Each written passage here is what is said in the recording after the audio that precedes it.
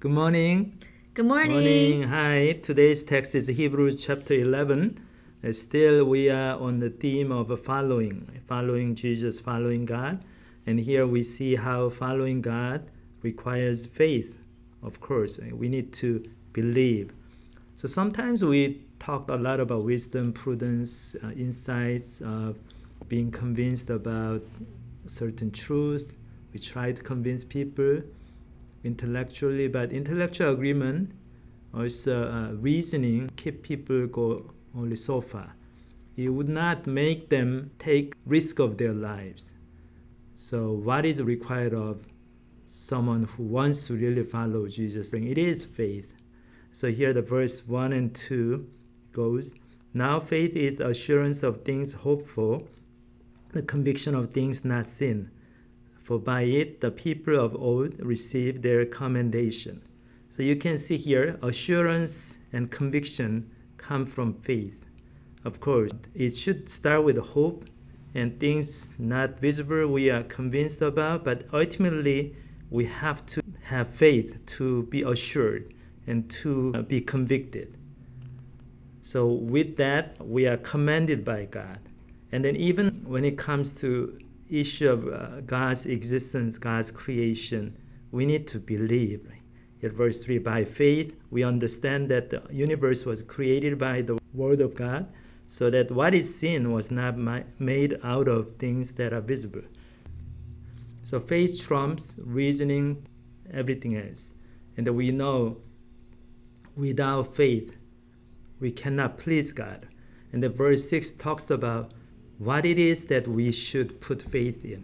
There are two things very clearly stated. Right? First, God's existence, God's presence in our life. It's not just about being convinced about God's existence in general. It's about how we believe, truly believe God is present in our lives. God is watching us. God is looking down on us even now. That will make a lot of difference. But it requires faith, right? Because we don't see God, we don't feel that way naturally. But with faith, we can acknowledge that truth because that is actually true. And second, we need to believe that God responds to our good deeds, to our seeking after God. So every time we do something good for God, we sacrifice something for God, there is a reward. God responds to that with His favor, with His reward. So that's something we need to believe. And then the reward may not come in this life, but surely it will come after we die. So there will be reward for everything that we do for God. With faith in these two things, now we can live our lives following God. I wanted to look at the big picture that emerges out of this chapter, asking myself, what is faith? What did the heroes of faith do that was such an example of faith? And here are some keywords that I found in the text. Abel offered to God a more acceptable sacrifice than Cain. He gave an offering that was more acceptable to God and that was attributed to him as faith. It makes us think about what kind of offering we are giving to Him. Number 2, Noah, in reverent fear, constructed an ark for saving of his household.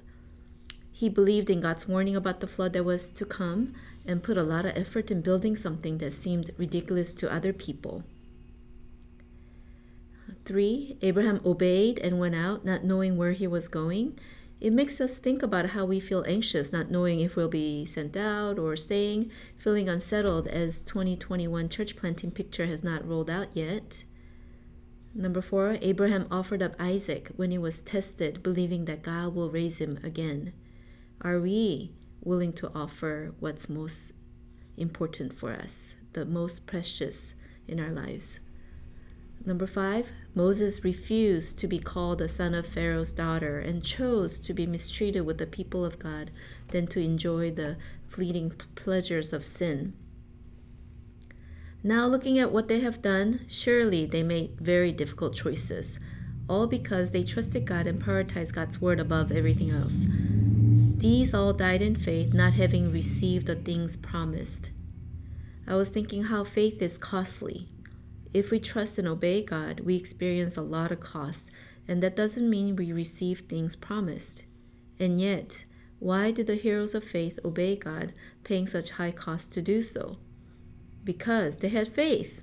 They knew that their faith pleased God and they were looking toward the ultimate home in heaven. They knew they can trust God's love for them no matter what they experience on earth, and it cannot compare to their ultimate home, the better country that they were seeking, a homeland as in verse 14. I was thinking about Roja, Bessie's ISMP non-Christian mentee who attended Vision.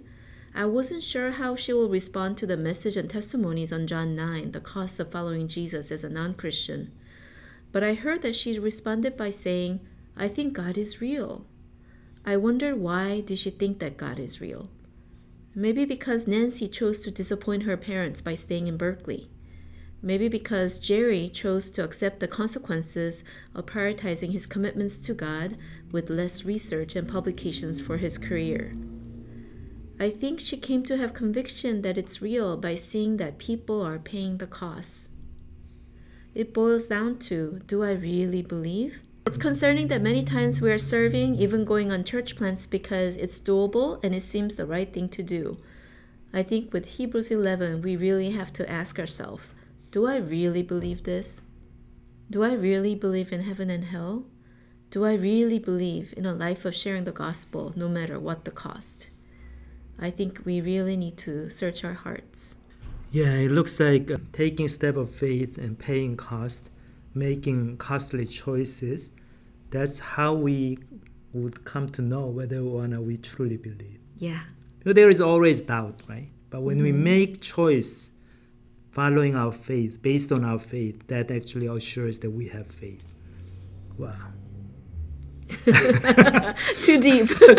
Too profound. Okay, that concludes our DT sharing. Okay. Bye. Bye.